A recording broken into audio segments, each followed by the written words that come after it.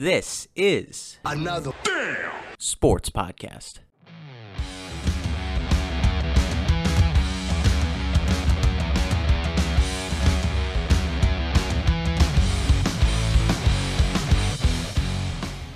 Hello, everybody, and thank you for tuning in to another damn sports podcast. I am Drew Torres, reassuming my role as host of this wonderful podcast that we bring to you on a weekly basis during the NFL season. I am here with Money Mike Gilchrist, who is the only one currently on this podcast happy about how his team played over this past weekend. I am full of sadness. He is full of happiness. We'll start with the happiness here, start with the positivity. The New York Giants go to London and defeat the Green Bay Packers. Aaron Rodgers' first time across the pond playing football. Money Mike, you must be elated. What is going on with this Giants squad for them to pull out a big win like that? Well, first of all, it's elated is an understatement. I mean, who would have thought 5 weeks into the season the Giants would be 4-1? They've already matched their win total to last year, so that's extraordinary and kind of sad. But this was the Giants' third trip across the water to play in London. They've won each time they've gone over there.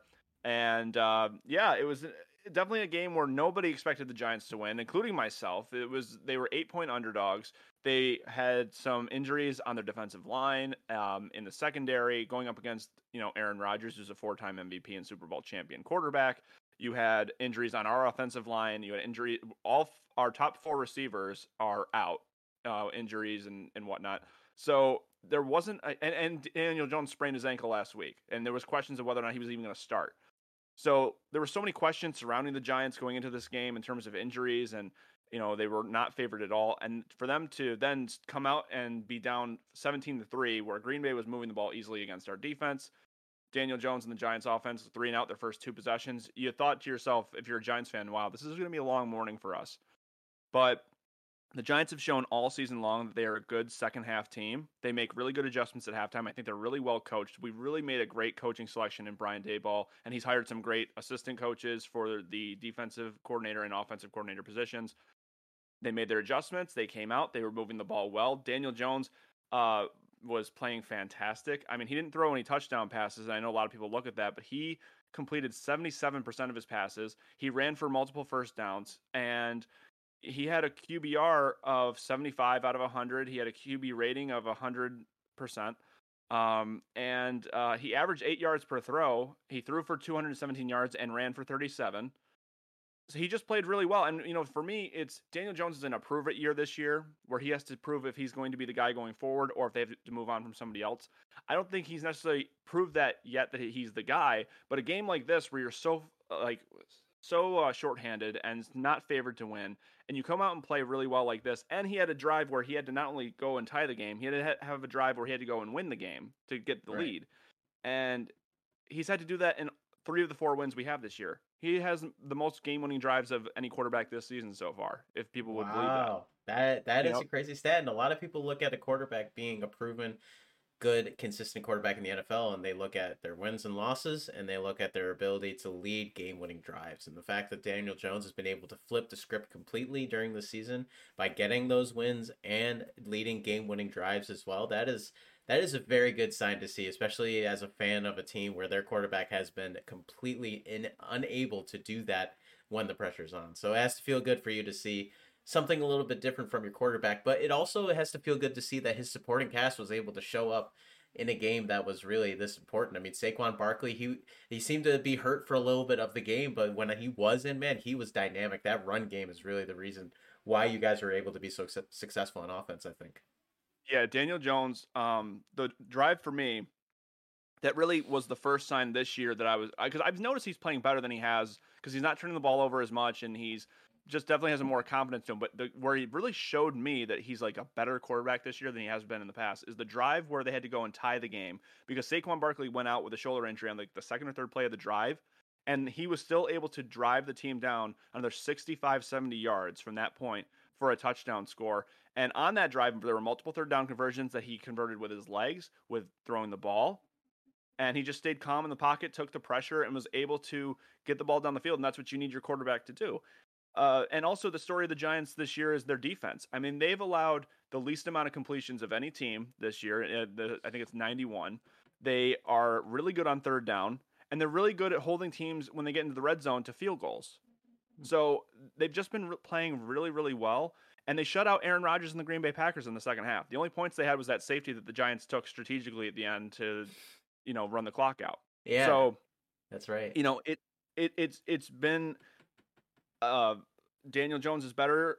The defense is playing great. Saquon's back, healthy and dynamic, as you said. And it's just the Giants, I think, really finally hit a home run on the GM they hired and the head coach they hired. The atmosphere and the competitive nature of this team just feels a lot different thanks to Brian Daboll. I agree with everybody out there that was saying this week that he really, at this point in the year, is the coach of the year, like Yeah, by far over I would everybody agree. else. It's not just him, as he would say. Like he had to pick good defensive coordinators and offensive coordinators, and I think he's done that. A lot of people were shocked to hear that he is not actually the one who's calling the plays. It's Mike Kafka. If you're not following the Giants, you just assume that Brian Daboll's calling the plays. But Mike Kafka came over from Andy Reid's staff in Kansas City. He called a really good game plan against the Packers defense, which has been proven this year to be really good again. So it's probably the most impressive win for the Giants in the last few years because they Hmm. were so shorthanded and big, heavy underdogs on the road. Because even though it was in a neutral site, it was probably 25% Packers fans. There were a lot of cheeseheads in that London crowd because it was the first time that the Green Bay Packers went over there. Yeah, So people were excited to see them in person. yeah. No, I can only imagine how excited they were finally able to see. I mean, that those games always draw in everybody across Europe, and if the Packers are one of the most popular teams over on that side of the Atlantic Ocean, then you know that that stadium is going to be filled with cheeseheads, like you said. But honestly, I would have to agree with the notion that so far Brian Daboll is definitely the coach of the year candidate. I honestly kind of agree with his decision to not call the plays, especially as a first year head coach. You know, there's a lot that a head coach has to do other than call the plays.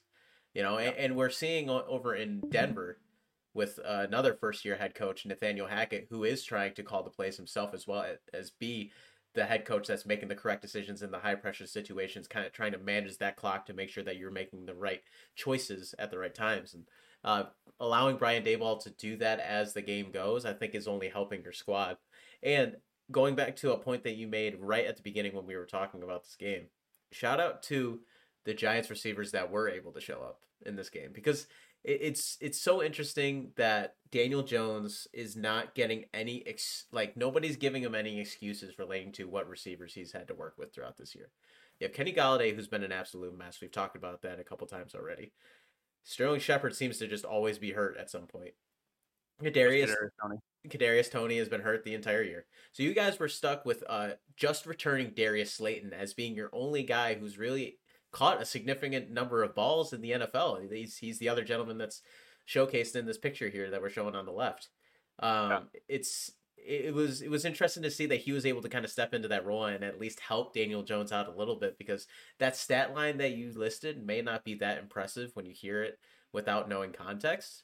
But knowing that he's been able he's had to work with nothing and still they weren't he wasn't turning the ball over, he didn't do anything stupid. That is a good sign for things to come, and I really hope that continues for Daniel Jones. Now going on the other side, is it time for potentially Packers fans to kind of panic a little bit? Because I know they're 3-2. They've been able to squeeze out a couple close wins against some teams that maybe in years past they would have destroyed. You know, do you think that it's time to worry a little bit that Aaron Rodgers just doesn't have anything to work with here? I think that the Packers, one of their strengths as a team is running the football, and they weren't doing a lot of that in the second half. Yeah. And I feel like they're not a team that shows that they make a lot of adjustments. They really have been shown to be strong in the first half. Like they had their game against Tampa Bay where they were up 14-3, almost 21-3 if they didn't fumble at the goal line. But then they were shut out in the second half of that game, and Tampa almost stole it at the end. They, scored all their points in this game in the first half, didn't score any in the second half. So I feel like they're a team that is really good at getting off to a strong start, with the exception of that Vikings game in Week 1. But they don't show that they're really a team that makes a lot of adjustments to be as good in the second half, whereas other teams have shown that they can adjust to what they were doing and slow them down. Yeah. So that's something that is you got to keep an eye on. I mean, the Packers have a good defense. They have, they have a decent defense, obviously, but they have a good running attack that they just don't use. Hmm. enough, I feel like. An And yeah, unbalanced you want attack in the NFL is just never going to work, regardless of who you have at quarterback, right? right, exactly. So I think that the chemistry between Rodgers and his receivers still needs to increase. But yeah, it I'm not sure what the Packers are yet. It's still so early, but I did think it was funny, maybe because I'm a Giants fan. There was not as much credit to the Giants winning this game as was to what's wrong with Green Bay. If you went on ESPN or Fox, it was just like, well, the Packers aren't who we thought they were. Aaron Rodgers doesn't. Maybe he's getting older. Oh, he doesn't have wide receivers who know what they're doing. Coach LaFleur is not really that great of a coach. All these things are about how Green Bay is like lacking. I mean, I think the Packers are still a good team. It's just, the Giants right now are better at making adjustments than Green Bay is. Maybe that's something that Green Bay will develop as the year goes on. Yeah. And you got to give the Giants some credit. I mean, their only loss right now is to a surprisingly hot Dallas Cowboys team. Right. Like it's not like your guys' one loss on your schedule is against someone that just wasn't really up to snuff. You guys lost to a solid team, a division opponent that, as we saw last night, I mean, any team can lose to a division opponent because they see each other so often. I feel like the Chiefs always seem to struggle against their division opponents Right. compared to And others. the Giants, they lost by one score to a team that has the number one defense in the league Hmm. right now. The number one defense in the league is by far the Dallas Cowboys, and the Giants only lost by, it came down to the last possession. Exactly. So So look, they beat Carolina, who's not good. They beat Chicago, who's not good. But they beat the Titans and the Packers, who both respectively were the number one seeds in each conference last year in the regular season, well, there you go. on the road. And Tennessee is starting to look on the up and up. Derrick Henry is looking like the Derrick Henry of old, and they're getting wins. As That's much as gonna it make hurts you me to feel say. so good, huh? Oh, jeez. Okay. Well, I guess at this point, I guess we can go into the negative now. So, so this You past, gotta be impressed by that stash. I mean, yeah, I know there's the wonderful owner Shad Khan of the Jacksonville Jaguars, but this past Sunday, I was coming into Sunday feeling that the Jaguars were going into a territory that I've never really experienced ever as a Jaguars fan. We were going into a game where I'm like, we need to win this game. Like, there's no way we shouldn't win this game. Like, we are the 7-point favorites. This is a game that everybody and their mother is expecting us to win. We are never in this scenario, and we need to take advantage of being in this scenario. A locked in win that will keep us at the top of the AFC South. Now, this game, we were celebrating this man over here with the bust, Tony Baselli. First ever NFL Hall of Famer that was a Jacksonville Jaguar. He was the first ever draft pick for the Jacksonville Jaguars, elite offensive lineman for a very short period of time, and he was finally able to get into the Hall of Fame. That we were celebrating the fact that he got in. So you would think, yeah, this is gonna hype us up. We're gonna play damn well. We're gonna do it for Tony. No. Well, unfortunately, we ended up looking like this as we always do as Jacksonville Jaguars fans, as the Jaguars fell to the Houston Texans at their home field 13-6. Now, this was by far the most frustrating game I have ever watched as a Jacksonville Jaguars fans, and I have watched a lot of them. We looked so dumb on offense because we were able to go up and down the field on this Houston Texans defense, only playing cover two, allowing the tight end of the seam to be wide open on every single play, and Trevor was finding him. We would go up and down the field. We would somehow get stuffed on fourth down. We would make a bonehead decision and throw an interception, and we would just find a way to not get points. The fact that we got more yards than the Texans, 200 more yards than the Texans in all-purpose offensive yards, and that's ended up losing this game, is atrocious. The Jacksonville Jaguars organization should be fucking furious. They should be embarrassed. The Houston Texans are garbage. If you watch them, this team barely looks like an NFL team. Davis Mills looks terrible. Dude doesn't even look like he knows how to play the quarterback position. They have 1.5 redeeming offensive players, and Dameon Pierce is their rookie running back who's looking fantastic, and is the only reason they scored a touchdown. And then Brandon Cooks, who is Brandon Cooks, so everybody knows how good he is. But I could go on for hours talking about how frustrating this game was, man. This is a game that Jaguars should have won, and they didn't. And this is my life.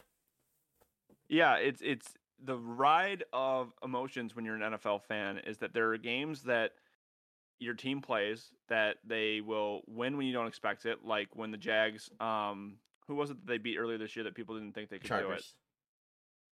Right. Yeah. So they beat the Chargers. No one saw that coming, No, including yourself. Nobody thought that they would go to LA. You had said they had on the West Coast, they were they lost their last like 20 games in the West Coast or something like that. something like that. Yeah. Um, but then you have those games, or like the Giants, they beat the Packers, right? But I'm sure at some point this year, the Giants are going to lose a game against a team that I think that they will walk in and beat.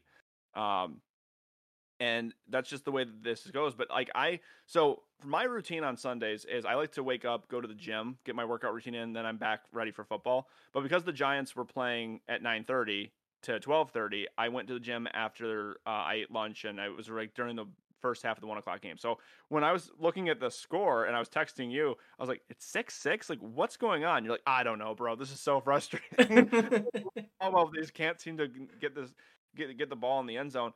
And that's been happening a lot to a lot of teams this year is that they're playing down to their competition. They're not um, converting and executing when they need to. And it's keeping teams in the game for these finishes that you're kind of like scratching your head, like, what's going on? Because you're right. I've seen this Houston team.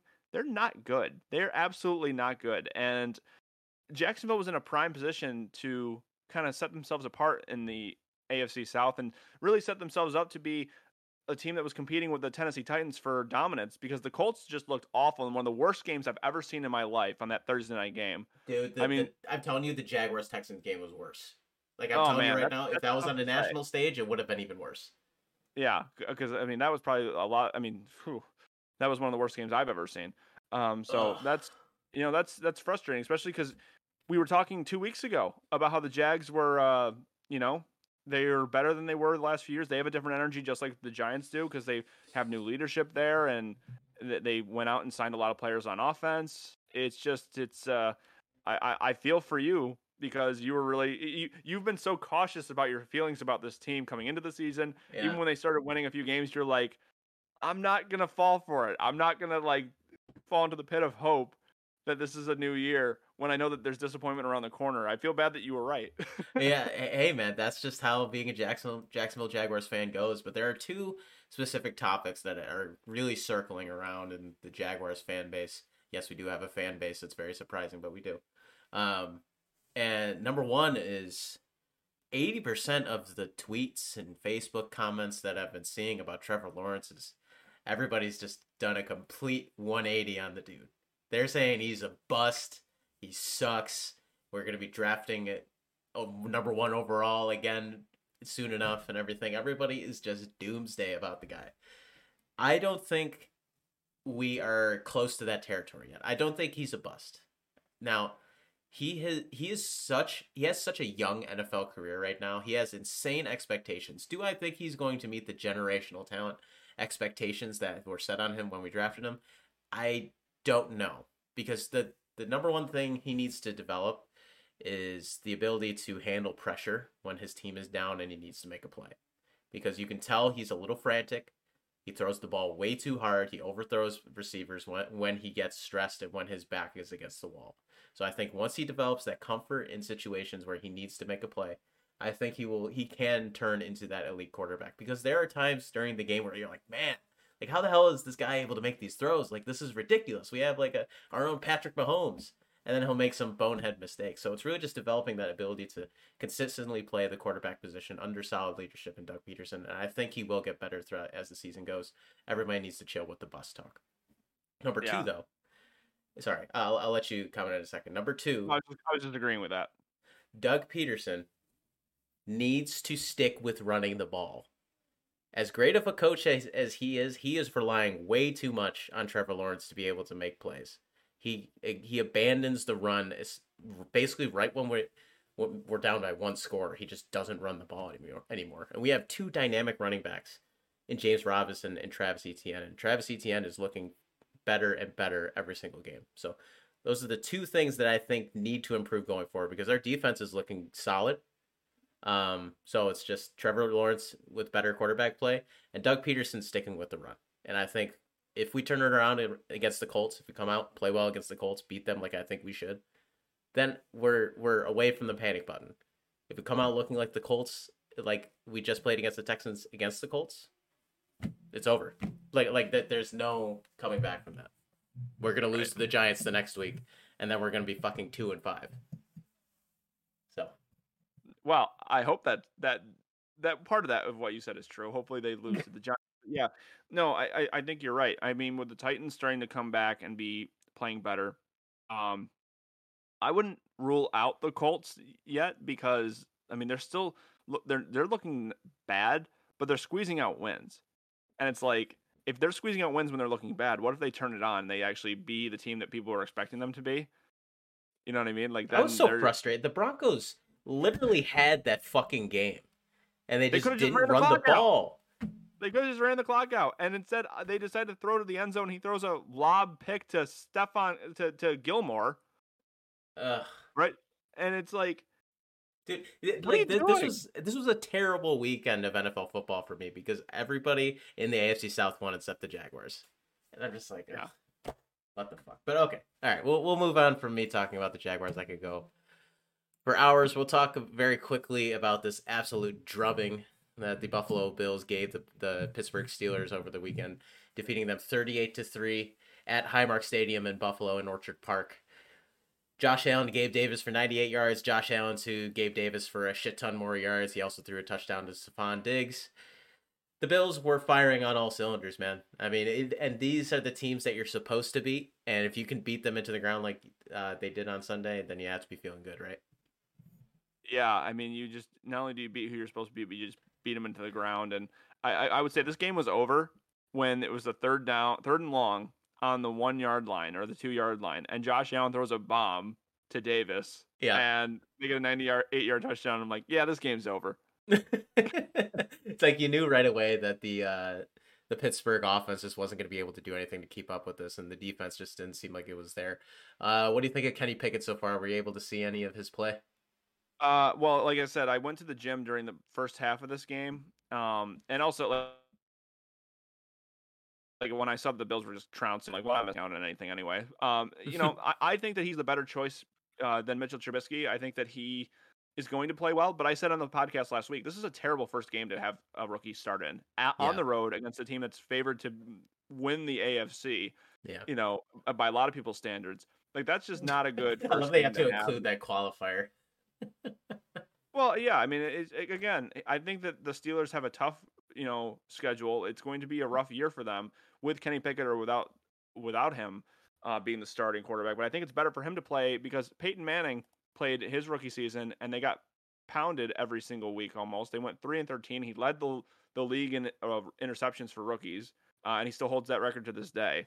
But then the following year, the Colts were 13-3. You know, it's good for a quarterback to play when they're young. I just love that everybody brings up that comparison though for every single rookie quarterback that's struggling. Like, you know, I mean, it's a good like, you know, when you're a kid, you hear these underdog stories to make you believe in yourself. That's the one where it's like, wow, look at what happened to Peyton Manning and look what he became. You know, that's what it kind of feels like with that. Well, there you go. Well, shout out to Kenny Pickett. Hopefully his small hands can bring Pittsburgh to potentially getting back to 500 because I know Mike Tomlin has. How small are his hands? I always hear that. Like yeah, what? They're I don't know. They're not. They're average sized hands. It's just like NFL quarterbacks are supposed to have huge hands. So that was the big knock on him. But I know Mike Tomlin's record of not ever falling under 500 is deeply in jeopardy right now. I think that might be over this year. I think that would be a good call to make at this point because they are currently what? 1-4, right? They 1-4, yeah. And their schedule is so tough. They're definitely going to have a losing record this year. And hey, you know what? First year without your Hall of Fame quarterback Ben Roethlisberger. That's a rebuild year. I don't think anybody's going to, you know, it's not like Mike Tomlin's going to get fired for this year for them not playing well. So definitely not. But yeah, I mean, Josh Allen looked great as expected. You know, 4 touchdown passes, quarterback rating of 134. I think he led the team in rushing again. I'll say it. I think they're too reliant on Josh. I think that you need to have a more balanced attack in order to go deep in this league. But we'll see what happens. Hey, I saw a tweet that the Bills were inquiring about Christian McCaffrey, which we'll get our friend Ian's thoughts as he comes on to the podcast later. Get traded to him. Oh well, that's not gonna happen. But I'm saying like No. literally like this past week, like they were talking to the Panthers about Christian McCaffrey. I doubt anything's gonna happen, but that would be interesting. But you're right. They do need to develop some sort of rushing attack. You know, they scored their first rushing touchdown that wasn't Josh Allen in this last game, and that was in garbage time with James Cook. So Yeah. they'll figure that out. Another team that seems to have figured it out is the Minnesota Vikings defeating the Chicago Bears 29-22. The Vikings broke out to a massive lead over the Bears. The Bears were able to crawl back, and I believe they were able to take the lead at one point, I think. If not, they were Yep. within a few points. And the Vikings were able to find a way to win. Kirk Cousins played pretty well. And Vikings got a win that they should have gotten, something the Jacksonville Jaguars did not do. So there you go. Congrats to Yeah. Steve. I was shocked that the Bears came back into it, and I was like, I kind of was out of the loop for about an hour and a half. I come back and I'm like, wait a minute, they were up 21-0, and now it's 22-21. Like, what's going on? How did this even happen? But yeah, again, the Vikings have they've won every game I think at home this year. They're 3-0, and two of Yeah, those games were against division opponents that put up pretty good fights. And their only loss is to the Eagles, right? When they got destroyed. yeah, they lost to the one team that's undefeated in the league. Oh my God, Yeah. panic mode for the Vikings, right? The next game is at the Dolphins against a team that has their third string quarterback, I think, playing.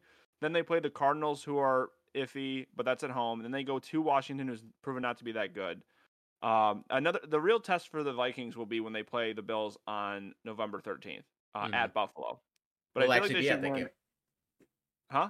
I'm actually me and Kristen are going to that game. Steve is going to that game as well, so it's gonna be fun. Nice. Nice. Yeah. That should be fun. So they should win two of those next three games, and then that Bills game will be a real test to see, okay, how good are the Vikings against like a really good team like the Buffalo Bills.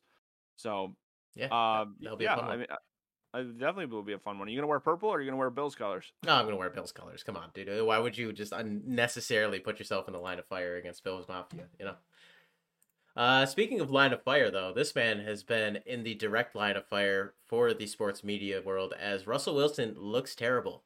Oh my God, it's I feel awful. like this is just kind of a recurring conversation that we've been having on a weekly basis, and we are going to continue to have it because it is that shocking. What the hell do you think is wrong with Russell Wilson and the Denver Broncos right now? Well, let me start with this.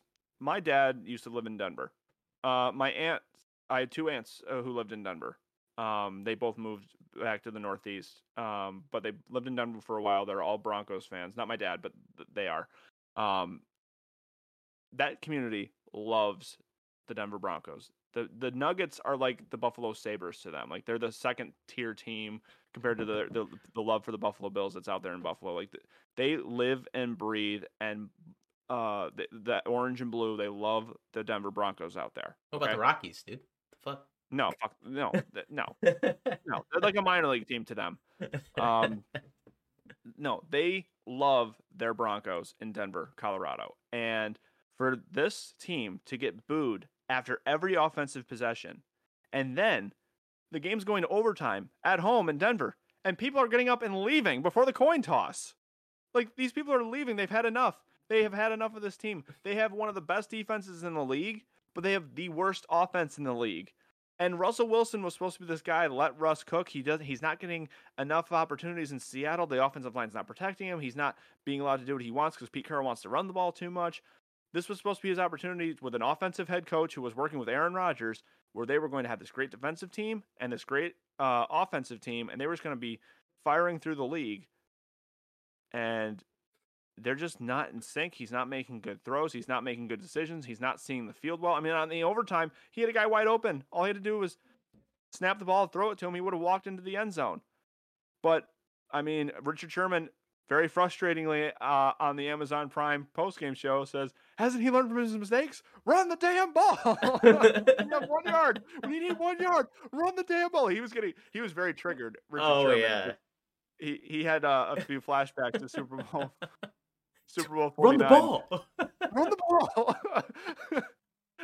Yeah, I don't get. I honestly don't know. They have the talent. They have the wide receivers. They have the quarterback. You would think. They lost their running back for the season, but I mean, Melvin Gordon's proven he's a capable running back in this league. They're just a big question mark. I don't understand what the problem is. It's really hard to understand what's going on. And yeah, I'm frustrated because in the AFC, if there are teams that I like root for in the AFC, the Broncos are like near the top of my list of teams that I like pull for, because I have so many family members who lived in Denver, liked Denver, so I was like, okay, I'll pull for the Broncos as like one of my second tier teams behind the Giants, and they've just been disappointing to watch. Yeah, no, absolutely disappointing. But Broncos country, let's ride, right? We'll see what happens. Yeah. I mean, yeah, that's the other thing too. They gave Russell Wilson an extension before he ever played a game. I bet they're regretting that decision now. Absolutely. We'll see if they're able to turn it around. And hopefully this guy on the bottom right here is able to turn around the Las Vegas Raiders, who were this close to pulling out a victory against the Kansas City Chiefs. The connection here in this picture, Patrick Mahomes and Travis Kelce accounted for 4 touchdowns. Travis Kelce had 4 touchdown catches. For you, you were very happy, even though you were facing I'm Patrick salty Mahomes. about that, Drew, because I had 4 touchdowns from Kelce in fantasy. I was down in fantasy going into the night, but it didn't matter because I was playing against Patrick Mahomes. Yeah, that was a very unfortunate matchup for you. What did you think about the call by Josh McDaniels to go for 2 after potentially scoring the game-tying touchdown? They decided to see if they could go up 31-30 with 4 minutes and 27 seconds left against Kansas City in Arrowhead. Well, I thought it was really stupid of the Chiefs to go for 2 to try to go up by 9, and they allowed it to be a situation, because if they just kicked the extra point, they would have been up by 8, forcing the Raiders to have to go for 2. Yeah, to where it wouldn't have even been a thought of what the decision would be for the Raiders. They'd have to do it. So they're trying to make it a 2-possession game. I don't think that's that bad of a decision, because if it's successful, that's a 2-possession game, right? And then that just completely just blows it away. Then it's basically over. Right? Yeah, but you already are going to force them to have to go for 2. Like there's no decision for them on that end. They have to go for 2. Right. So a touchdown alone doesn't beat you. Yeah. Right. But if because they didn't get it, all the Raiders had to do was score and then kick the extra point, and it's overtime, which that was in the Raiders' hands. So it was doubly stupid for the Raiders to then go for 2 to try to take the win. Now, of course, me saying that sounds a little like hypocritical, because the Giants went for 2 against Tennessee and converted. Therefore, they're the smartest. That was one of the smartest things they've ever done. I feel like it almost never works, though, man. Like that. I feel like that's a unique thing to see a team actually be successful in that scenario. Yeah, I mean, I honestly, based on how the game was going, I would have taken the points and shot for overtime. Yeah. But I was also mad because I do this thing with some friends every week where we put $10 into the pot. We get as many people to participate as we can. And the winner takes all. If you get the most games right, you win. And the tiebreaker is the points on Monday Night Football. So it came down to me and 4 other people, and I needed 50 to 55 points for me to win the money. And I was there with 6 minutes to go. When Derek Carr threw that bomb to Adams on 3rd down, I was like, no. You're fuck. Yeah. Well, and here's the kicker too. I wouldn't have even been in a tiebreaker situation if I had picked the Giants.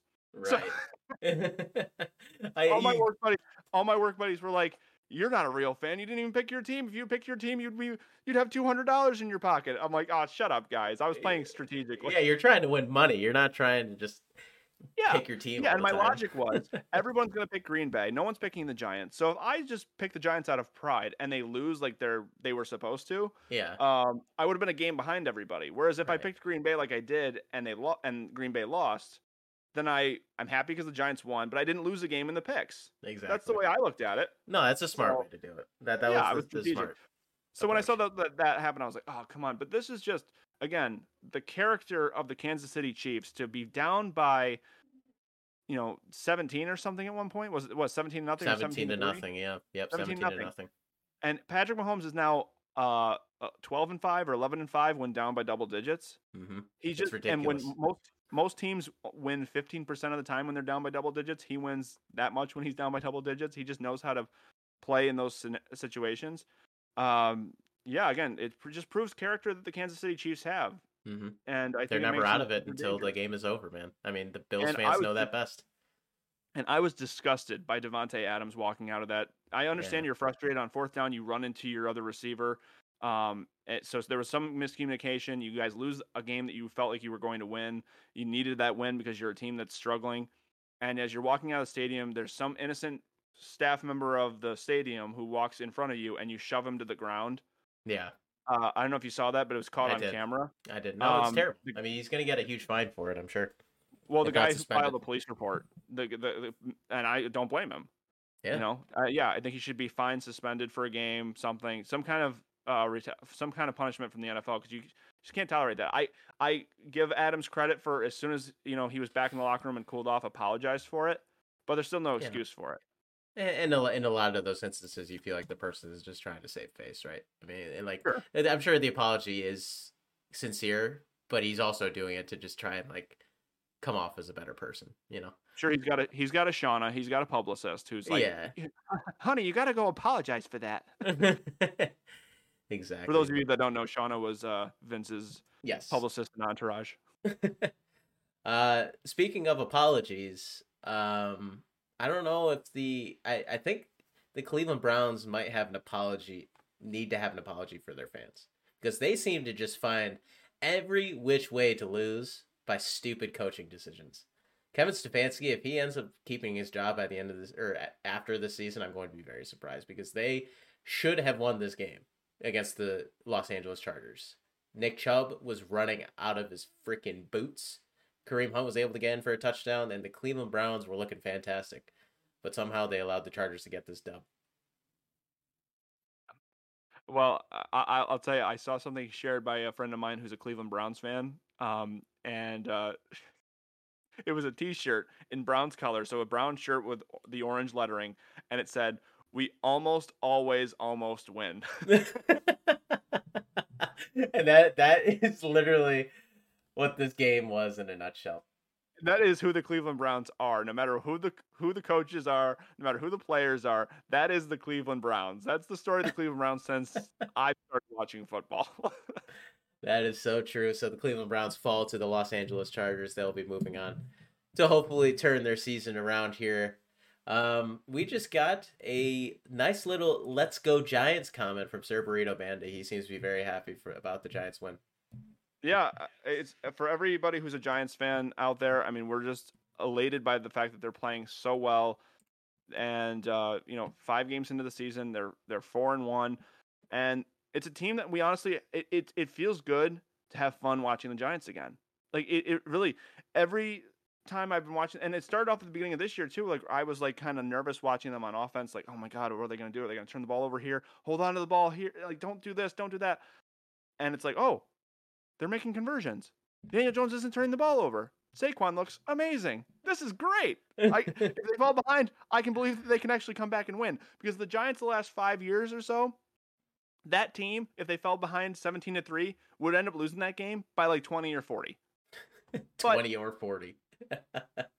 Well, yeah, but now they're a team that I'm like, if they fall behind, they have the ability to play well on defense, and the offense can make plays to go tie the game and possibly win the game.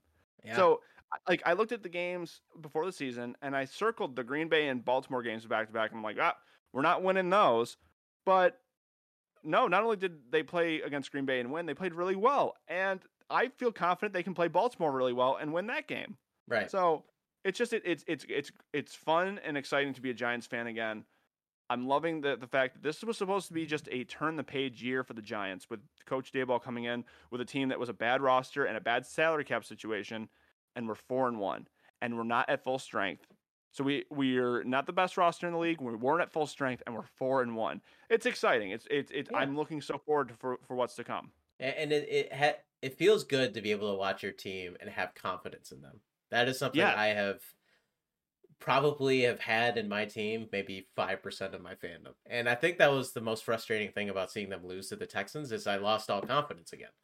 I'm like, same old Jaguars, So to see you feel confident in your team, be happy to watch your team, I am jealous, but I am also happy for you. New York Jets get themselves a win against the Miami Dolphins. Doesn't mean much. You would think because the team had a third-string quarterback in because Bridgewater got hurt, that it doesn't. But for a team like the Jets and a fan base like the Jets, it does mean something, because they are a team that's now, they're like the Giants, building confidence because they're winning games. They're finding out what it's like to win and learning how to win. And so, yeah, do I think the Jets are a team that is going to make the playoffs? No, I don't think that. Do I think do I think the Giants are the better of the two teams? Yes, I absolutely think that. But the Jets are finding ways to they have a winning record. This is the first time in 7 years that after week 5, the Giants and the Jets are both over 500. That is pretty wild, huh? It's just Zach Wilson's play. It was his second start since he came back from his injury. They still have a young coach who's new at being a head coach. And hey, they're figuring out how to win football games, and they were able to win a game against a division opponent. It was more significant than people might give it credit for because they are the Jets. Again, I think the Jets are going to be a threat in the AFC. No, but I think that they're going to be a team that's going to be a tougher out than people think if they see the Jets on their schedule. Like I said about the Lions early on in the year, it's not embarrassing to lose to the Lions. I don't think it's really that embarrassing to lose to the Jets. No, I think at this point it's not, and good for the folks over at MetLife Stadium. Both of their teams are doing pretty well right now. Burrito says, Drew, just become a Giants fan this year. We winning, bro. I already told you guys. There are the only team in the NFL that I would refuse to be a fan of more than the Giants is the Titans. The Giants is definitely the second to last, and that's because of the guy I do my podcast with right here. I can't join this guy's team here. Like I have to. I just can't. I can't listen to him. Can't do it. Can't do it. Yeah.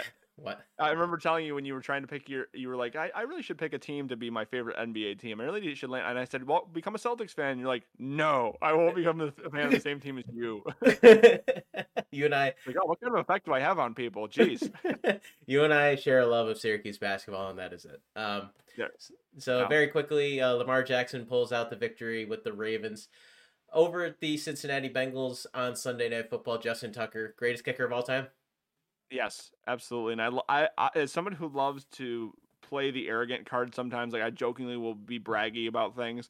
I love when he made that one field goal. He just looks up in the crowd with his arms in the air like, come on, did you ever think I was going to miss it?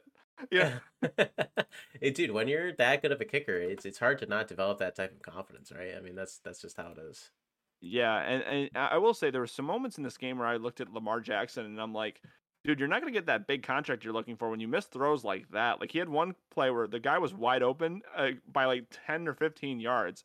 And if you just hit him on the numbers or hit him somewhat in stride or even just a little bit behind him, it was a touchdown for Baltimore. And he like overthrew him by like 10 yards. I'm like, dude, what was that? Yeah. You know? So, and the Bengals, I mean, look, they're not going to get anywhere if they can't protect Joe Burrow. But he's also not played as well as he did last year. At the end of last year, he's just not looking as sharp. And so I feel like the Bengals are a team we have to look at and be like, oh, are they who we thought they were going to be this year? Or are they on like the Super Bowl loser hangover, which is like. It really just seems like they're not putting up points as easily as it was for them towards the end of last season. But you never know. I mean, like sometimes teams don't really need sustained success throughout the entire year to be able to make a run. You know, I mean, the Bengals certainly didn't do that last year. They just got hot at the right time. And we'll see if they'll be able to do that again this year.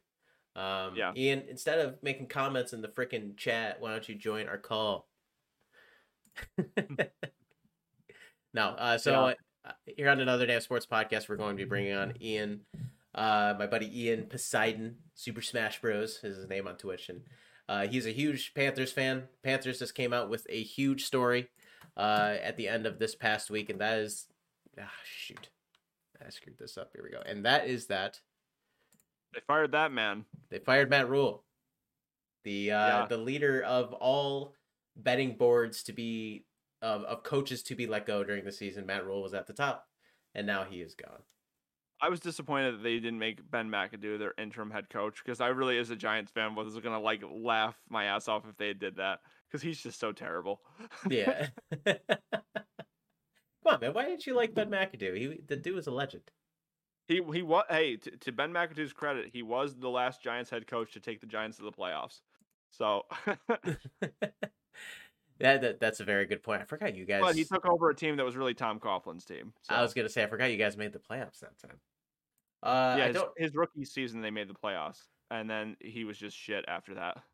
Speaking of old Giants members, I don't have a picture of him up, but what are your thoughts on Geno Smith having a little bit of a career resurgence over in Seattle? These last 2 weeks, he's been able to just be in firefights and score touchdown after touchdown. Yeah, I really don't make much of it, to be honest with you. I think that by week 10, he's going to be back to the Geno Smith we all know. I would say no one love, but yeah.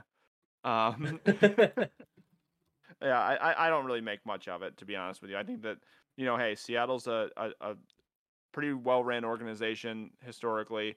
They've got a good head coach, and Geno Smith is not a complete idiot. So, I mean, he's doing. Hey, to give him credit, he's played well so far this year. I just don't see it lasting. Like, it's like Ryan Fitzpatrick when Ryan Fitzpatrick would have Fitzmagic for the first 8 weeks of the season, and then he became Ryan Fitzpatrick and was back to who we all knew him to be.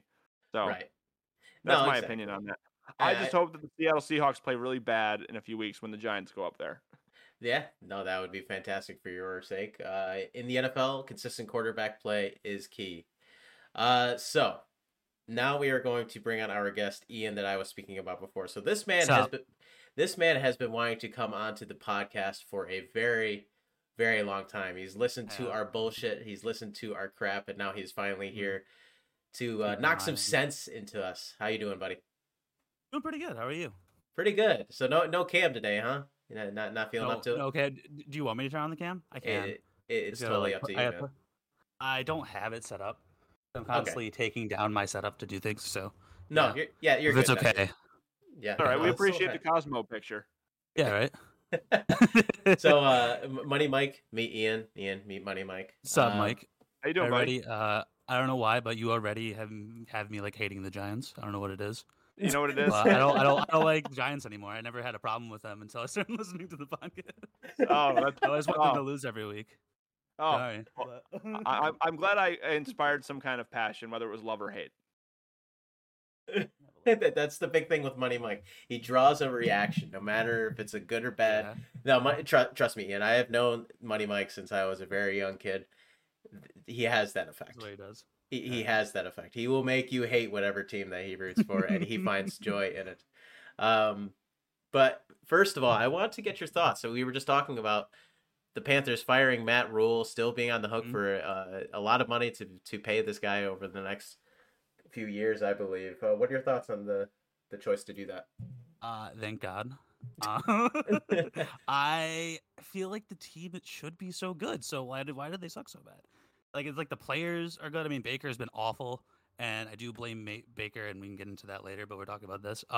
Yeah, I'm happy, and I don't know who David are going to replace him with, or they have. I haven't looked into that far, but I'm happy he's gone, and I feel like they're going to be better without him, honestly.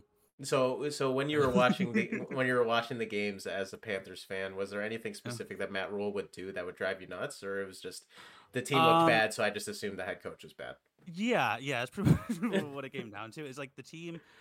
I think it comes down a lot to Baker and the decisions that he makes, and I feel like he kind of wants to be the guy that does everything, and he shouldn't be because he has a lot of playmakers around him. Like in McCaffrey, half the time he should just be giving the ball to McCaffrey, whether it's a check down, because it feels like he instead of having design plays to McCaffrey, they'll look around and then just dump the ball to McCaffrey, and he won't have enough space to do things that he does typically.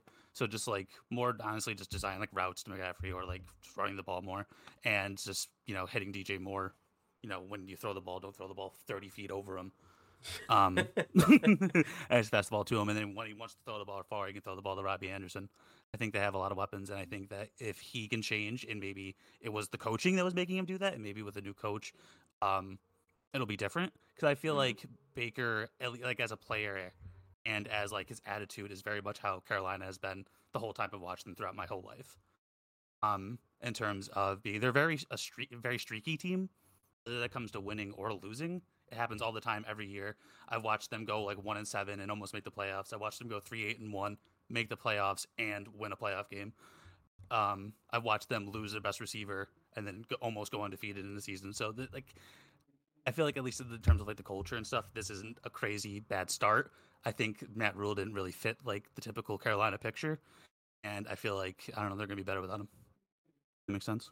Yeah, I mean, when I look at the Panthers games this year, I mean, this last game was the first game where you guys just really got beat really Destroyed. badly. I mean, Yeah. Cleveland, could have won that game. You had your chances to win against the Giants, and you had your chances to win against the Cardinals. That Cardinals game was just really sloppy. Yeah, and then at the end, they just kind of let them like get it. Like they just didn't run away with the lead. They just like played awesome defense. They weren't doing anything on offense against Arizona, what Arizona was, and they Yeah. just weren't scoring. And the thing is, they're like settling. It seems like when I feel like they don't need to. Yeah, I feel like you guys. I felt like Ron Rivera being let go was kind of unjustified. Like, Yeah, I don't know why they did that, and I still feel like because Ron Rivera, I feel like when I talked about like the Carolina culture, he fit that perfectly.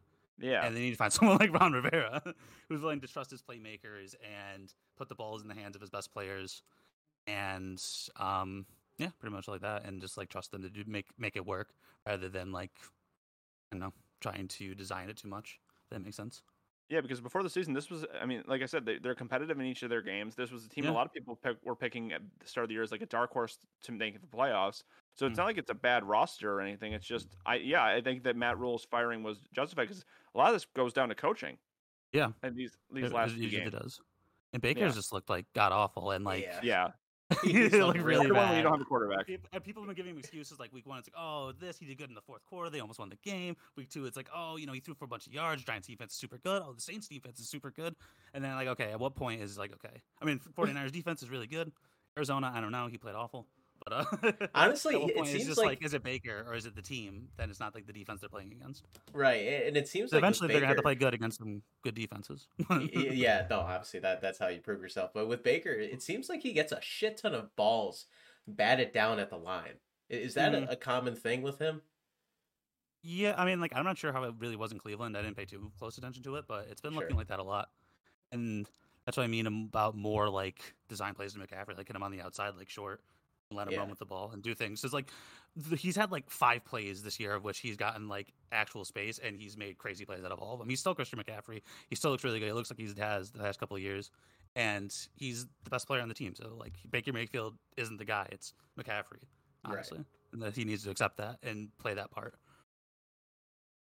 Yeah, Which no, I feel like kind of Daniel Jones has kind of done a little bit, and the Giants be like Saquon Barkley is like one of the best running backs in the league. Put the ball in his hands and see what he can do, and Yeah. say he's doing stuff. So yeah, like in Cleveland, like Nick Chubb, like it's just So like I don't know if you were listening early in the show, but Drew mentioned that there was a rumor that the Bills were trying to trade for Christian McCaffrey. How would that make you feel if the Panthers actually did that? I would be sad just because he's been like my favorite player since he's come onto the team.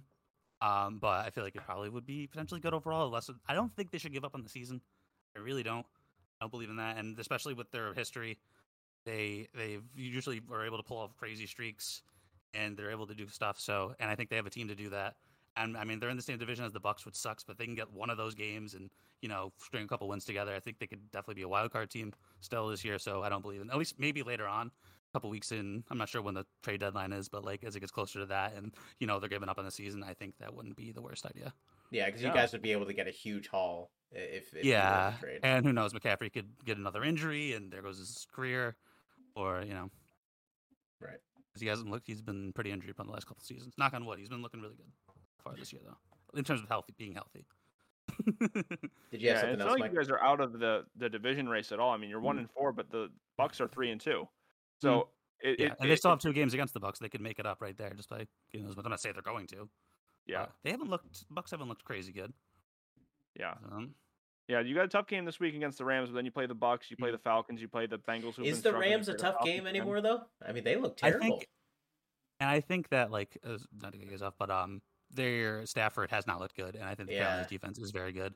And if they could find a way, because they've been taking out the best receivers, like Deebo Samuel's had 2 catches, like in the games, like they've been shutting down like teams. I mean, I guess Marcus Brown did really good, but Yeah. they're usually good at shutting down their best receivers. So if they can shut down Cobb, like who else is he throwing the ball to? Like no, Right. No, and yeah, the Rams offense has looked terrible. I will They say. have played the top 2 No running defenses the game. last 2 weeks, though. They played 49ers one week, and then they played Dallas. Those Yeah, are I mean 2 tough Carolina's teams. not that good, but they're up there, and I still think they can give them a lot of trouble. I think they will give them a lot of trouble. Yeah. But yeah, and to go off your point about the Carolina Panthers being able to make a streak, here is a list of the teams they're playing over the next. They've got 2 games against Tampa Bay. They play the Falcons. They still have 2 games against the Falcons. They've already played them once. No, They they have two. they still have two They have games two against games, Atlanta. yeah. So 2 games against Atlanta. They have a game against Denver, who's not very good. Seattle, who's not very good. Pittsburgh, who's not very good. Detroit, who's not very good. So yeah, I think that that's definitely a likely possibility for you guys not to give up on the year. I think the toughest game you have left is possibly you have this week against the Rams. You play the Bengals and you play the Ravens, and you play Tampa Bay twice, but they're not necessarily the Tampa Bay of old. So I definitely agree with you. You shouldn't give up on the year, and I think the Panthers, if they can, under a new leadership, put things together with the talent they have, they absolutely can make a run Mhm. to get to the with the playoffs. I don't see them doing anything once they get there, but hey, Well, we'll see. I mean, usually when at least the 1 year they made the Super Bowl in 2003, they were pretty good, but they weren't like anything special. yeah. They And they ran ran into through the Tom NFC Brady. playoffs. I mean, They that ran has into Tom Brady. They ran into Vinatieri. They almost won that game. It was the last second field goal. I know. No, I know, but I was thinking about this when Drew said we were having you on. I was like, man, the Panthers have they're a new franchise in the NFL. They made the Super Bowl twice, and both times they made the Super Bowl, of course, they have to face either Tom Brady or Peyton Manning. Like, what kind of luck is that? Yeah, and then Peyton Manning didn't even do that good. It was the defense. Yeah, So. Right. Von Miller. Yeah, that's a good point. But I did want to go back very quickly. You mentioned Ron Rivera. What Money Mike? What'd you think about him basically coming out and throwing Carson Wentz completely under the bus? I have never seen a coach throw a quarterback under the bus so badly as I did right there. I didn't see what he said. What did he say? So they were asking him what's the difference between what you guys have been dealing with and the rest of the NFC East, and he said quarterback. Ooh. Yeah, well, he's right. I mean, Carson Wentz sucked. I mean, let's face it. After they won their first game of the year against Jacksonville, he in the locker room goes, nobody's had to deal with the adversity that he's had to deal with this offseason. He gave the game ball to Carson Wentz. And then since that game, he just looks like Carson Wentz. He looks like a bad quarterback. And what was funny in time frame, for those of you listening to this, is that Drew texted me after the Jags lose to the Texans. And he says, look, the only good I can get out of this weekend is for the Titans to blow this game against Washington. And then right after he sends that text and I read it, Carson Wentz throws that pick in the end zone on the goal line. And I text back, well, it's too bad Washington has Carson Wentz as their quarterback. Yeah, I just thought him coming out and just blatantly saying that was so funny. He has since apologized, but I think the damage has been done. Carson Wentz has had such a fall from grace after that injury. Really, honestly. And that Thursday night game we had last week was bad, but this is tomorrow's Thursday night game. Tomorrow. On Thursday, they have the Washington football team, Washington Commanders, Washington, whatever you want to call them, versus the Chicago Bears. Ugh. Yeah, that I think that's still going to be more interesting than the fucking Broncos Colts game, because I think there's at least going to be points and some funny plays being made. Did they let the NFL design that schedule? Or did they like pick those games out? Or did the NFL give them like you can choose this one? I wonder what happened because they give them like $2 billion or something like that. Like the tough thing with the Thursday night games is every team in the league needs to have one of those. So you're gonna have duds, right? I mean that's just how it is. And unfortunately, last week, I mean, before the season, you probably thought Colts Broncos, that's a fantastic matchup. But then Peyton Manning Bowl, right? I would have, because everybody thought Russell Wilson was going to be fantastic, and people thought that the Colts were going to be. Ryan was going to be too. Yeah, well, but people thought the Colts were going to be Super Bowl contenders, though. That they were saying. Did they? Yeah, a lot of people were saying that. Trust me, because people blamed Carson Wentz so much for their struggles last year, and they thought that everything else on the team was that good, and here we are. Yeah, I do. Oh god, what's their record? Are they 2-1 or 3-1? Yeah, 2-1 right now. 2-1. And they beat the Chiefs. So I mean, I don't know. Yeah, they beat the Chiefs. They beat the Broncos. That division is not great, so they could win it. Yeah. Drew's aware. Good teams in that aware division. That division's not great. Really is, but before this past Sunday, I would have completely refuted that. Now it's like, okay, no, you're right. Well, it also, I could say you can throw it in there. It's a divisional matchup, and dude, that Houston team is bad though. There's no excuse. Yeah, they're bad. I don't give a fuck who. Yeah. They just didn't score. That's what it came down to. Drew, we can't not talk about that roughing the passer call on Atlanta against Tom Brady. While we have a fan of the NFC South on hand, and when you saw that play, like how ridiculous was that in your eyes?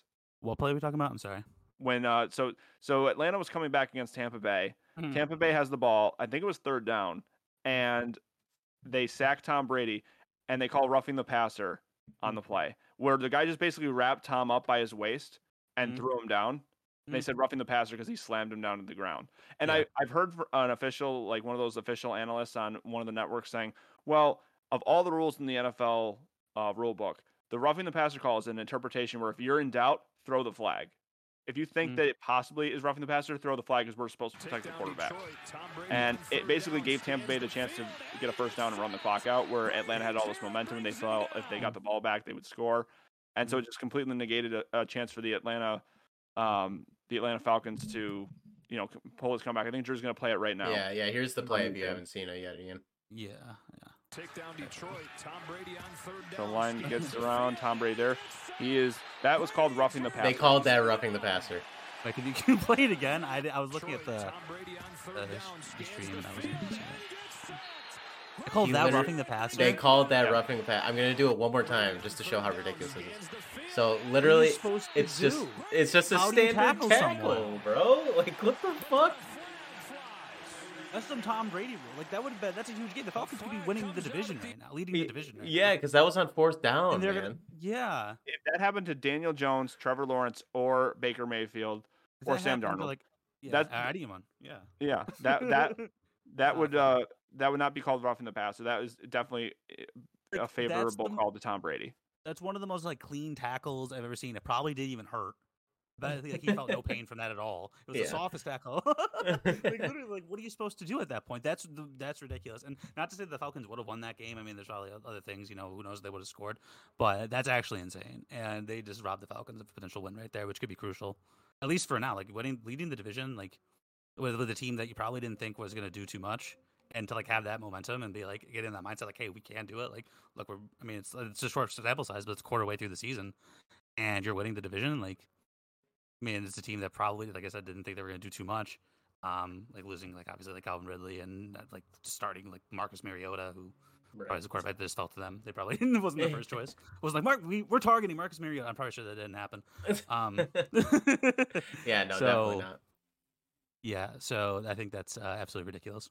Yeah, no, absolutely ridiculous. And another call that was similar to that, too. I don't know if you mentioned this, Mike, but the call from last night during the Chiefs-Raiders game as well, where I believe it was Chris Jones tackled Derek Carr from behind, literally pulled the ball out from Derek Carr's hand, and it just happened that he fell on top of Derek Carr with the ball in his hand, and they still called roughing the passer and negated the fumble recovery and everything.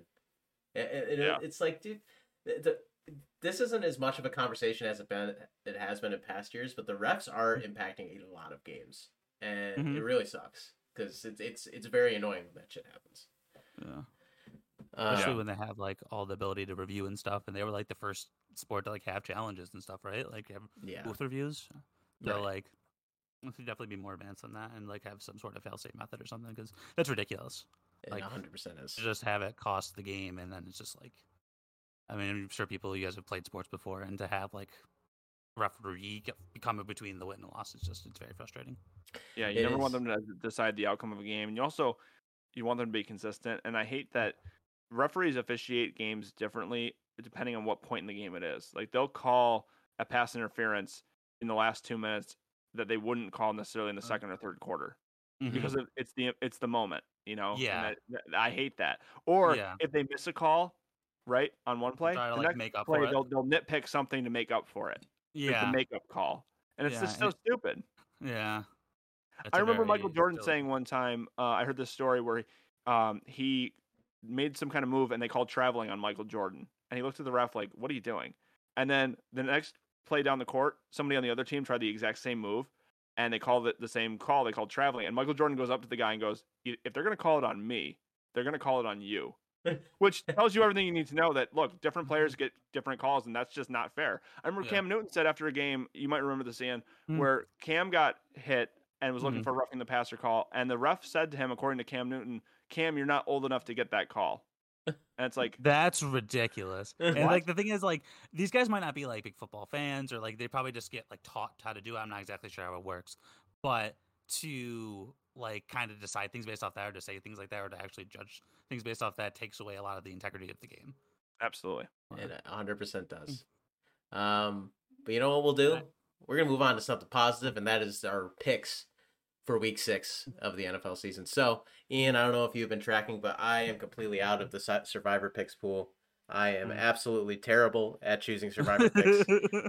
So we are going to not do that. What you could do is you can fill in today as our someone who wants to make picks on the games that we decide to pick on every single week, which is the Jaguars game, the Giants game, the Bills game, and the Vikings game, as well as a lock for the week. So, Money Mike, I'll let you lead this. Okay, so we'll leave the lock Survivor pick for the end. Let's start with the Giants and Ravens game. I did not pick the Giants last week. I did not pick the Giants to beat Tennessee, and they won. So logically, I should pick against the Giants to jinx them into winning again. But I feel good about the Giants against the Ravens this week, and here's why. Wink Martindale was the defensive coordinator for the Ravens. He saw Lamar Jackson every single day in practice. He knows what he probably doesn't like or what makes him uncomfortable. And he also knows what he's really good at because he knows what he would call against Lamar in practice and what he would take advantage of. So I feel like we'd be able to come up with a good game plan defensively against the Ravens. And the Ravens secondary has proved they're nothing special. So I feel like with the Giants being at home, the Ravens are coming off a win. It's not like they're going to come in as hungry as they would have been if they had lost. So I think the Giants can keep their roll going, and I think they're going to win this game at home. All right, well, Burrito in the chat says Giants winning every game from here on out, guaranteed, because I said so. 32-26 Giants, final score. Put your life savings on it. All right. I'll make that bet, Bandit. Make that bet. Let's do it. All right. Well, I'll make my pick first, and then I'll let you go, Ian. So I think that the Baltimore Ravens are going to pull this game out because I am in a state of mind where, yes, the Giants just pulled out a fantastic win against the Packers. I'm very proud of them, but it is still proven to me that you can play consistent football against the top teams in the NFL. So until they do that, I'm going to pick the Ravens in this type of matchup. Go ahead, Ian. I will probably go with the Ravens as well. I think it's very hard. You can create a game plan around Lamar Jackson, but he's probably going to beat you anyway in some way. I mean, like his throw, like they're a big play team, and if the Giants can start taking away their big plays, then they can win. I just don't know if they're going to be able to do that. They probably can. They have a good defense, and if they're able to, I wouldn't be surprised if they win. But I think the Ravens. I think they just have too many playmakers, and they're all right. Finally got J.K. Dobbins back, so I think there's more complete team.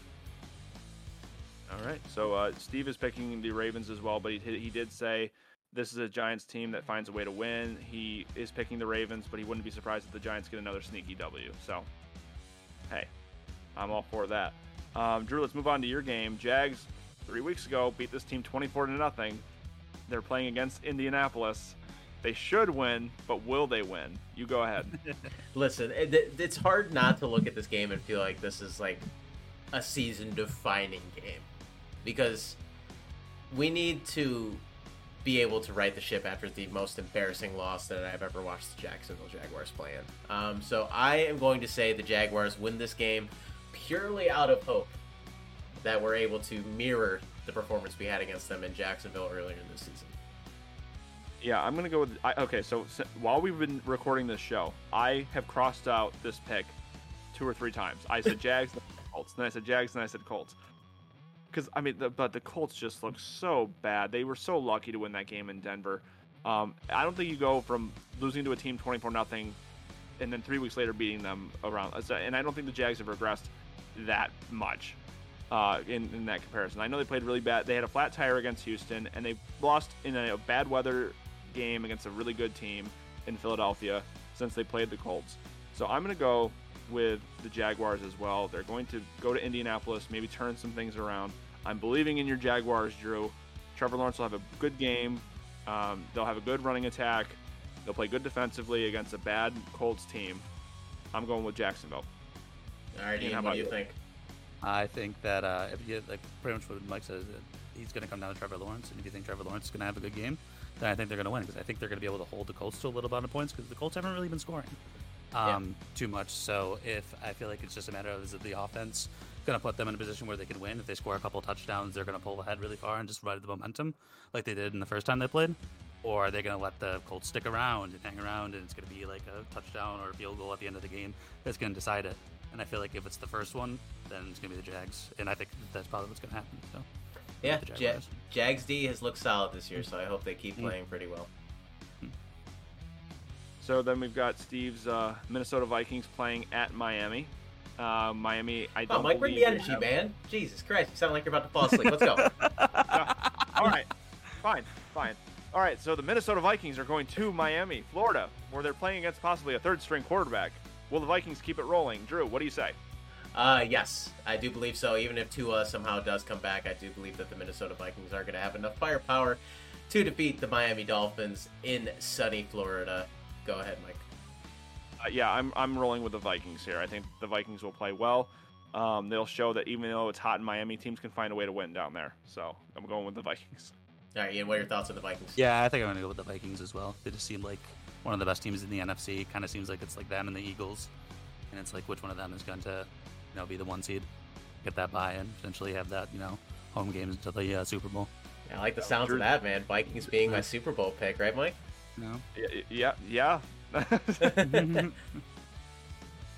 All right, and then we have the game that everybody, I saved this for last because this is the game that everybody's been looking forward to since the playoff game last year where the Bills and Chiefs played at Arrowhead Stadium. The Bills did beat the Chiefs in the regular season last year, but then when they went to Kansas City, they had a chance to win. They were up with 13 seconds to go, and Kansas City was still able to manage to get a field goal up and score, get the ball in overtime, and win the game.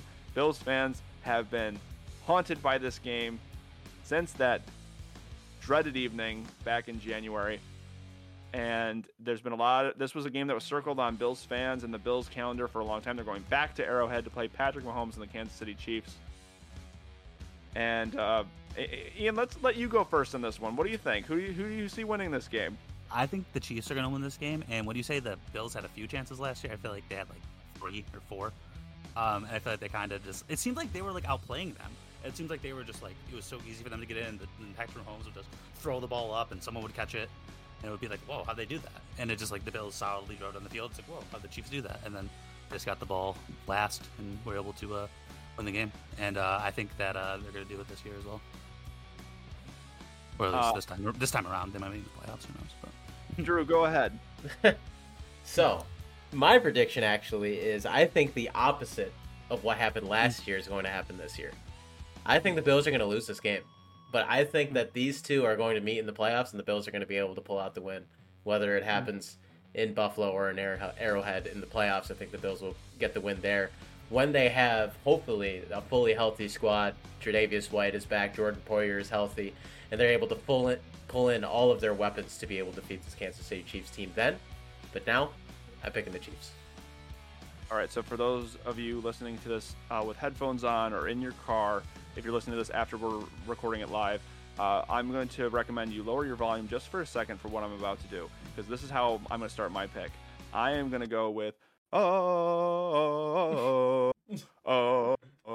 the Chiefs are going to win this game. They're going to beat the Buffalo Bills. The Chiefs know that they lost to the Bills badly in the regular season last year, and the Bills almost beat them here. And they know how everyone's talking about the Buffalo Bills being one of the best teams, not only in the AFC, but in the NFL.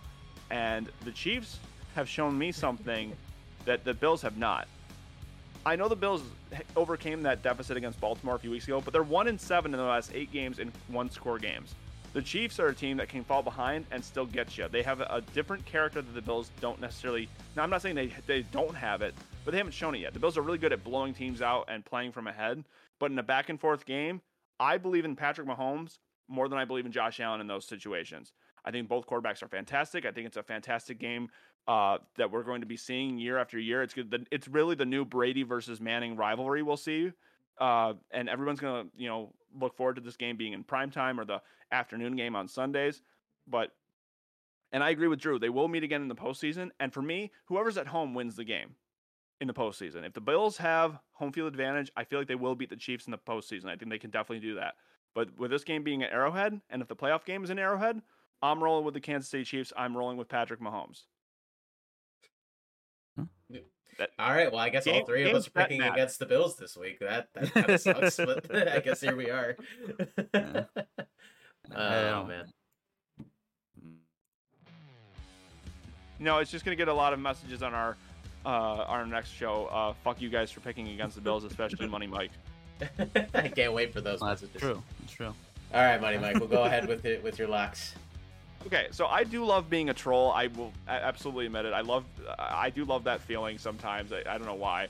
So Ian, I did not pick this because I knew you were coming on the show. I had this as my lock pick when I looked at the schedule. I think that my lock pick this week is going to be the Los Angeles Rams bounce back. They're not going to lose 3 straight games. I just can't see a Sean McVay team doing that. And with a team like Carolina who just fired their coach and they're kind of on the down, I think this is a game where they go to Los Angeles and the Rams kind of put it together and win the game. They have played 2 of the best defenses in the league the last 2 weeks.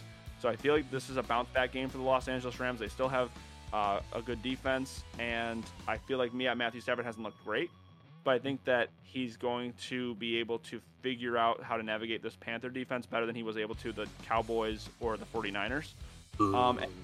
When you look at this, here's the thing. When you look at the schedule here, I'm not going to touch the Washington Bears game because who knows who's going to win that one.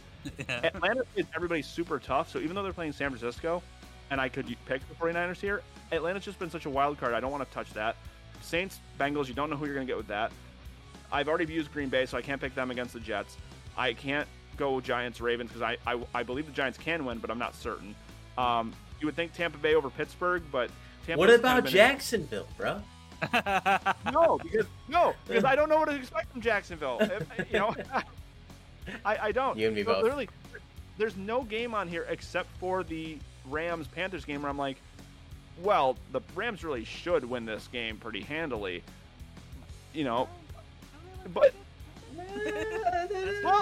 well, hey, there's a lot of other games. It's probably the easiest where the scales are tipping one way versus the other. In my eyes, maybe I'm wrong. And no, you know what? I agree with that assessment, Mike. I mean, the Panthers definitely have a solid chance, but this is just a tough slate. It's like you got to choose the most leaning matchup that you can. Mm-hmm. Absolutely. Yeah, because I'm looking up and down the list, and am I up now? yeah. Go ahead, Ian. Yeah, you can pick I'm one going if to you pull want. something at thin air because I can't think of anything too confidently, honestly. Yeah. I think I'll go with Minnesota over Miami. I think I'm confident in that pick. That was probably the only other one I was looking at too, where I was like, that's probably what I would have picked. Yeah. Oh, I think yeah. it's just can't use them. Okay, well, that's fair. And for the record, if you remember this, I did pick the Panthers week 1 as my survivor pick. That was the only one this year I've gotten wrong. I picked them because I thought that the team would rally around Baker Mayfield and beat Cleveland. That kicker that beat him week 1 has just been choking all over the place the past couple weeks and missing crucial field goals. He decided to boot it right through from like 50 some odd yards week 1, but then sometimes it happens. All right. So we're done talking about the sadness of the Panthers. I needed to bring up the Mets here real quick. Ian, what the fuck happened to our Mets, man? Dude, that sucks. I don't know, and I think it's interesting that like they did the play. I'm not sure how new it is. I didn't know there was like buys. I remember it used to be like there's 4 teams that made it, and then they made 5, and there was like two of the last 2 wild card teams would play. Or like the 2, I don't even remember, but not the team of the buys, but they had to play a 1-2 series and they lost, and that sucks because I feel like a 1-2 it could be very. I feel like a 1-3 you have more leeway, and I feel like the Mets are a very good team and they can beat most teams in the 1-3, but 1-2 is very volatile. So I think this is kind of what happened to him. Well, Money Mike, give us the story of what happened towards the end of the season here. Well, the evolution of the wild card in baseball is it used to be the 3 teams that won their division made the playoffs, and then the very best team that didn't win their division won the wild card spot, and that was it. Then they added a 5th team in the mix to play a 1-game do or die with that 4th team. Mm-hmm. This year they added multiple wild card teams where they play a best of 3 to see who would win the series. And I really liked that format this year. I think it worked really well. Mm-hmm. I like that it was only a 1-game wild card last year when the Red Sox beat the Yankees. But the thing with the Mets was that they played really great out of the gate this year. They were leading the division 95% of the year. And the Atlanta Braves, who won the World Series last year, came on hot again. And really, they played a 3-game series for the division in Atlanta, and the Braves swept them. And I think that mentally broke the Mets. I think that kind of shattered them and paralyzed them for the end series of the year and then this playoff series. And the thing is that the Mets were giving up home runs, and the Mets don't have the kind of offense to get a lot of home run production. So they weren't able to keep up scoring wise. And that's what happened against this very loaded Padres offense in this series. They jumped on Scherzer, and then they jumped out early in game 3, and the Mets just couldn't have the offense to keep up, and then they were shut out 6-0. So they fell apart. And unfortunately, I have a coworker of mine who's from Georgia. He's an Atlanta sports fan. He says all the time, he goes, the Mets just don't have the character that the Atlanta Braves do. They can't sustain the success that Atlanta can do. He goes, so I know Atlanta's down in the division now, but he goes, I promise you, the Mets will blow this lead and Atlanta will win the division. And he was right. Yeah, the Mets I've are seen it cursed, happen. man. Yeah, I've seen it happen plenty of times where they have big leads and don't win the division. Yeah. And Atlanta for a while they won the division like a lot of years in a row, didn't they? Yeah. Like in early 2000s, if I'm not mistaken. Yes, Yeah. but Atlanta did lose today. They were losing 7-1 to the Phillies at home in Game 1 of this divisional series. They did come back and only lose 7-6, and I still think Atlanta will win that series. But Atlanta lost the first game, and then Houston came back from being down 4-0 to the Seattle Mariners, and it hit a walk-off to win the game, and came all the way back. So the Houston Astros, who are a team that everybody thinks should win the American League, myself included, so they came back. And the Yankees are currently playing right now with that guy, Aaron Judge, who set the AL home run record. A lot of people think that should be the legit home run record, but they are right now winning against the Cleveland Guardians 4-1 at home. And the Dodgers-Padres game just started. The Dodgers are up 1-0. The Dodgers are the team that I believe and many believe will win the National League. So we'll see what happens. Now, Ian, are you one of those Mets fans who do you hate the Yankees, or are you like, now the Mets are out, are they the team that you would pull for? So I used to hate the Yankees, like with a passion. Just did not like them. They're like the big brother. They got everything, and we got nothing. But as I've got closer to this guy, Burrito Bandit. He's always talking about it, and I don't really care as much about baseball these days. Like, I'll still watch it if the Mets are doing good. So if I only really pay attention to them, and I'll check the stats and stuff like that. But listen to him and talk about the Yankees. I definitely don't hate them anymore, and hope they do well. Yeah, that's kind of where I'm at too. Burrito's probably the nicest and most enjoyable Yankees fan you'll ever meet, and it kind of takes away the sourness of most other Yankee fans. So what we've established here is that Burrito Bandit makes you love his team, and I make you hate my team. Exactly, it's exactly what it is. 1000%. Opposite personalities. And I think that's where we're going to end this. That's a wonderful way to end, is to say that Burrito Bandit is a wonderful human being and Money Mike is a terrible human being. No, I'm just kidding. Thank you, Money Mike, as always, for being a wonderful part of this show. You always bring the energy, and I appreciate that. Thank God that we were finally able to bring Ian Poseidon Super Smash Bros. Onto the podcast to talk about the Panthers, talk about the Mets, talk about how much he hates the Giants now. So thank you so much for coming on, Ian. No problem. Thanks for having me. And finally was able to be on the show. Yeah. Thanks for being here, Ian. And shout out to your Twitch channel, twitch.tv/PoseidonSSB. Check him out whenever he is streaming Mortal Kombat 11, Super Smash Bros. Melee, among other things as well. And shout out to Shirai Ryu TV. Him and Not Skash run a bi-weekly tournament series as well as a bi-weekly exhibition series. And hey, if you want to watch some solid Mortal Kombat 11 play, that's where you will go. Anything else you want to plug, Ian?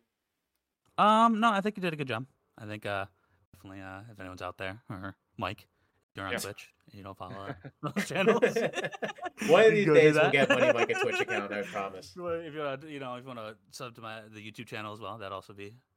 Yes. Yeah, so the Shirai Ryu TV YouTube channel as well, right? Yeah. All and right. Say that my love for sports in age has transitioned over to a love of esports and playing fighting games. Yes, absolutely. This man is one of the best Mortal Kombat 11 players I've ever met. So there you go. Nice.